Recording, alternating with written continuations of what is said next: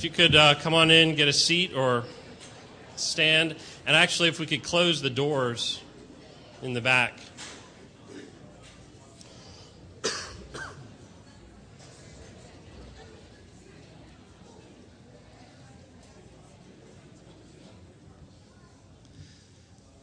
Thank you for being here this morning. Great to see all of you. Last time I saw most of you was at the airport. Good to see you again. It's really a wonderful day because Jeffrey's in Rio today, which really connects our pilgrimage experiences from the very beginning. He's preaching at Redeemer Church, where we spent 2 Sundays and spent the entire week with youth from that church. And it's just a great coincidence. Maybe it's more than a coincidence, and it's great to think of him there preaching. So our pilgrimage relationship from Brazil continues to this day.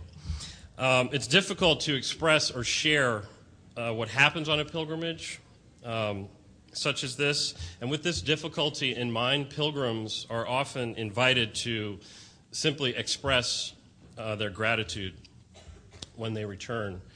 So we simply say thank you to the parish, first of all, for the financial support through the budget of the parish, and for your daily prayers while we were in Greece, for the staff that put together the beautiful prayer cycle that was in the monthly, and I hope you took advantage of that for your daily rituals while we were traveling.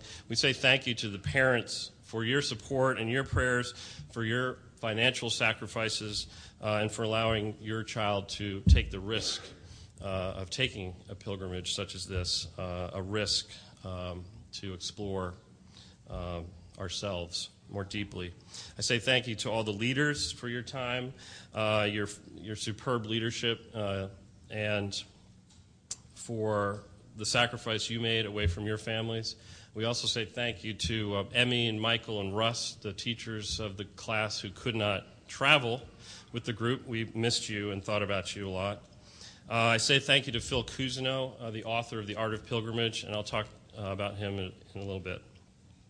And especially, I say a special thank you to you, this group of teenagers, for your decision to take this risk and make this journey of self-exploration. I thank you. Let's all give them a round of applause.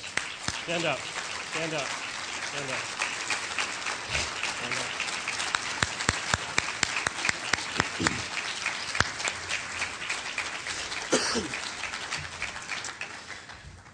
up. Over the past 3 years, we have learned that the All Saints pilgrimage experience is really about self-exploration. And what we can learn about ourselves might make our relationships with God and with our friends and our families that much easier. It's a hard task. But if we're more comfortable with who we are, if we're more comfortable in our own skin, and we explore how to become more comfortable with the person that we were created to be, then maybe other things in our life might be have more clarity or more simplicity. So that's part of the goal of the All Saints pilgrimage. Now, pilgrimage on a grander scale, there are lots of definitions, and we'll hear about some of them in a minute. But for us, it's really about self-exploration. And almost 2 years ago, if you can believe it, this group in particular gathered as young ninth graders and began their discernment process for their intended location. And we talked about common interests, our passions, and those reflections led us to the decision to travel to Greece, where we would follow in the footsteps of St. Paul and St. John, and their experiences would shape our journey and inspire our conversations. We were very blessed and fortunate that Phil Cousineau, the author of The Art of Pilgrimage, came with us. Many of you, I'm sure, know that. He, a year or so ago, did a workshop, 2 workshops here in Ellis Hall, and then we just liked him so much, he liked us, that we said, hey, next year we're going to Greece. Do you want to come? And I thought he'd say no.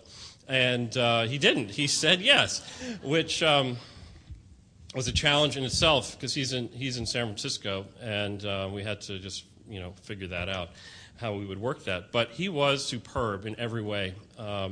He was a great listener. He is incredibly smart. He is very versed in Greece and the travels of Paul, and he knew so much. And the kids got so much out of it, I think, from his wealth of knowledge. And he was a great friend to all of us, and we're really grateful. He obviously cannot be here today. He wanted to be here today. We tried to make it work, but let's just make sure we keep Phil in our hearts today as we continue. In order to express what happened on our journey, as I said, it's difficult, but we've invited 4 students to share some of their reflections on the trip, and we will begin with Carolyn Harris.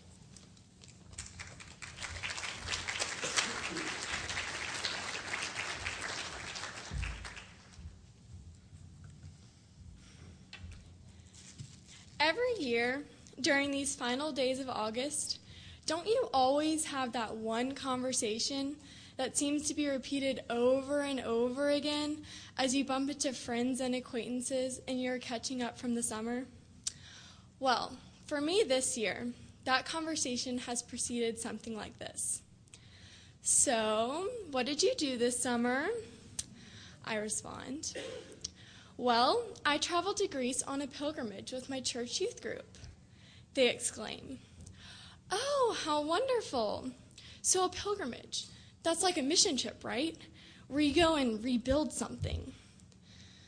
This is where I sigh and then began to explain what a pilgrimage actually is. So, what do I say to them? How do I describe a pilgrimage? Well, since I've been in this situation many times during the last few weeks, I whip out the standard definition of pilgrimage that Rob gave to us at the beginning of the year, which is, a pilgrimage is a journey made to a sacred place, or a quest to satisfy a longing or purpose. However, having now returned from my travels in Greece, I realize that the word pilgrimage means so much more than that accurate yet oversimplified phrase. My journey to Greece affected me in a variety of ways. I learned so much about my personal faith and about the faith of others. To me, one of the main ideas or themes of the trip seemed to be the concept of arrival. Yes, there was the physical arrival of landing on Grecian soil after the endless 12 hours of plane flights. However, another part of arrival was having the revelation that, wow, I am actually here, the precise region where St. Paul and John dedicated their lives traveling to spread Christianity. My examples of this revelation would include sitting in the Agora, the ancient marketplace where Paul attempted to convey his ideas to the most brilliant theologians of that age, or visiting the cave on the island of Patmos, where it is said that John experienced his revelation with God. Other incredible moments include following in silence along the identical path that thousands of other pilgrims walked before us through the ancient temple of the Oracle at Delphi. The thrill of arriving at each destination and realizing, wow, I am really here, never got old. Phil Cousineau, author of The Art of Pilgrimage, who also traveled with us, described these occurrences as aha moments. It is an instant when all of your questioning and doubts seem to dissipate, and suddenly everything just makes sense. During the pilgrimage, we discussed how it is possible we may not grasp this moment until significantly later. My experiences in Greece have given me faith that even through times of challenge and confusion, there will be moments when everything comes together. I am incredibly thankful for the opportunity to accompany Rob, John Herring, my teachers, and a fantastic assortment of friends on this amazing adventure. As my dad always reminds me, yes, Carolyn, you should be thankful, because Paul went to some pretty nice places.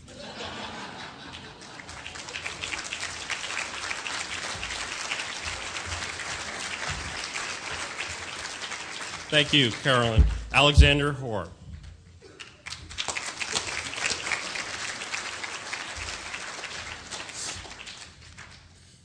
Well, that's going to be hard to follow up.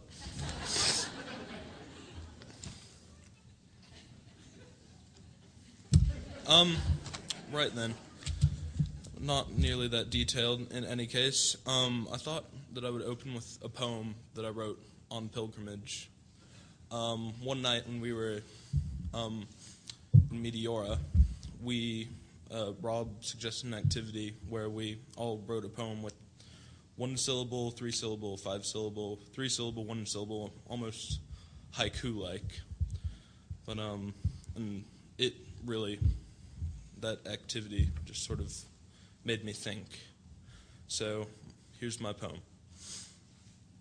Vast the mind is, revelations made, insight found, bliss. For me, that is what pilgrimage is all about. Answering questions, making revelations, and for me, that's bliss. It's just perfect. This pilgrimage, just going, it took me to a level philosophically and theologically that I'd never thought about before.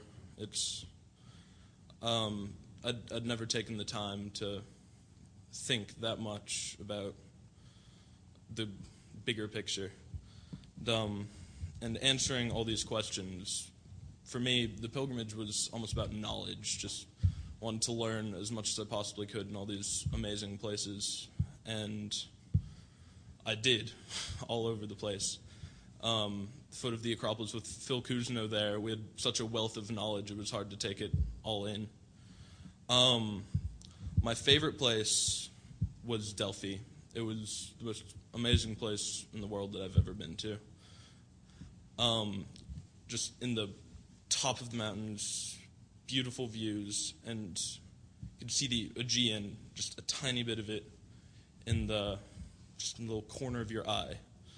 And it was just so beautiful that just helped put life in perspective.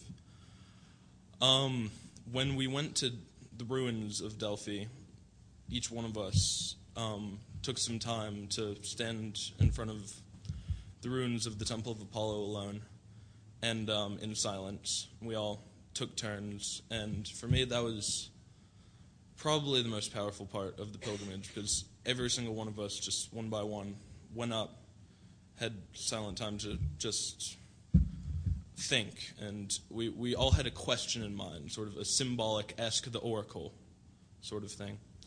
And I know my question was, I got an answer in some way, and it was just an amazing sort of experience. Another thing about the pilgrimage, it really helped me connect with All Saints. I mean, I've been going here for a decade, just sort of following my dad around, and I've sort of felt like this is his church, I'm just here. Got to wake up early every Sunday. But after pilgrimage, it is my church. I feel connected to to just all of you as a whole in a way that I haven't for a decade. So I'd probably say that after this pilgrimage, it's made me feel a lot more connected to this church. And that's how I want to end it. I'm here.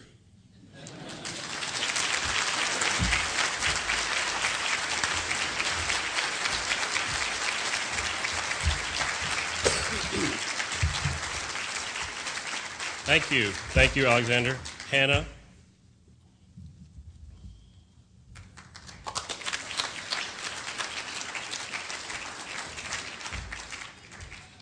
Once again, that's going to be tough to follow. Our pilgrimage to Greece was full of many memorable moments.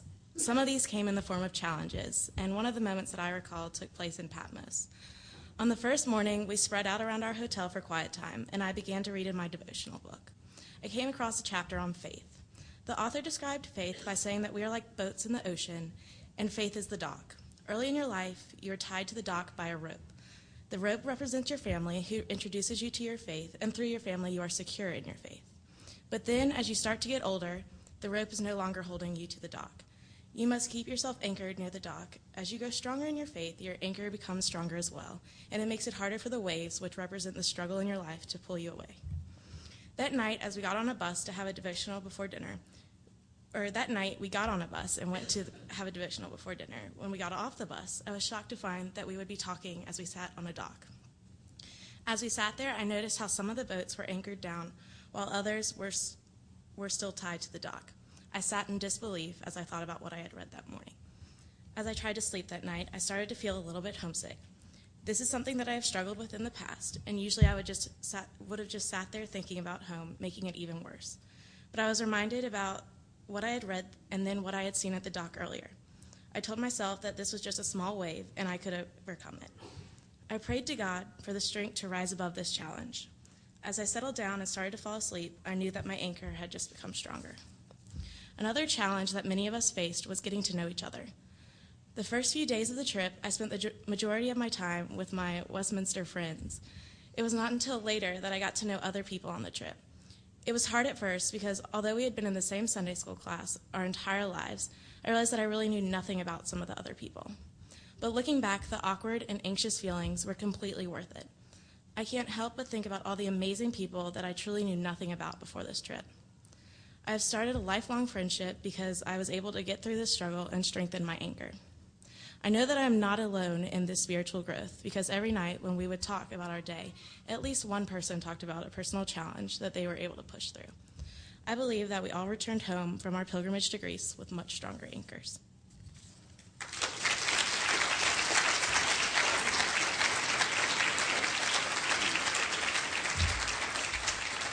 Thank you, Hannah. Alice Berry.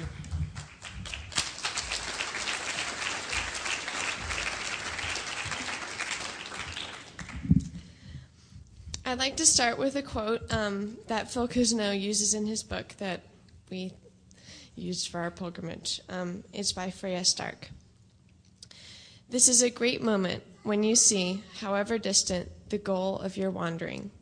The thing which has been living in your imagination suddenly becomes a part of the tangible world. One of the most exciting spiritual things we did on our pilgrimage was visit the ancient site of Delphi. I'm sure many of the people who also came on the pilgrimage would agree with me. For those of you not familiar with the history of Delphi, it has been a place of pilgrimage for thousands of years. It went through many changes, being ruled by Sibyl and later on the oracle of the god Apollo. Many people traveled many, many miles to ask their soul question, the one they hoped the oracle might have insight about. I read a book of seers, fortune tellers, and prophets when I was in the 4th grade. The Oracle of Delphi was mentioned in the book, of course. While my librarian disregarded the ancient prophets' accuracy, I was entranced by the idea of these people with this special gift. I remember telling my mom back then that when I went to Greece, I had to go to Delphi. At the beginning of the year, we had been told about our visit to Delphi and that we would have time to present a question at the site of the oracle, like in the ancient tradition. I loved this idea, but really had no clue what I would ask. I was at a complete loss. After a troubling day of heat rash and a long bus ride, I was not too happy or spiritually in tune. By the evening, I had managed to find some peace of mind. Later that night and the next morning leading up to our ceremony at Delphi, we were to be silent and reflective, to be prayerful and respectful. My question would come to me during our silent time in the morning, I thought, going to sleep. I woke up Sunday morning with the question bursting from my rested head. What should I do with my life? What should I be dedicated to? It's a fairly open-ended question. I wasn't exactly looking for a profession, but more of a purpose. This was definitely the question I was dying to ask, though. Following in the footsteps, rather literally, of thousands of people and years of history, the All Saints pilgrims took our own soul questions to Delphi. As we all took turns going up to the entrance of the temple to present our questions, the direct sun was swelteringly hot. There was no shade to be had. Despite the peace our silence walk brought me earlier this morning, I was starting to get agitated again. When my turn came, I walked up to the 6 columns that remained of the grand temple. As I looked at them and, like in a surreal dream sequence of a movie, they seemed to grow, the harsh stone contrasting with the brilliantly bright blue sky. I closed my eyes, starting my prayer. Suddenly, a breeze came straight through the entrance and provided the first bit of relief I'd had from the heat that morning. I went on to ask my question. I whispered it to the oracle, to God, to myself, and to the land. There was perfect stillness in my mind and all around me. You'll find it. It'll come to you. And that was all I needed. Stay open. Listen for God's answer.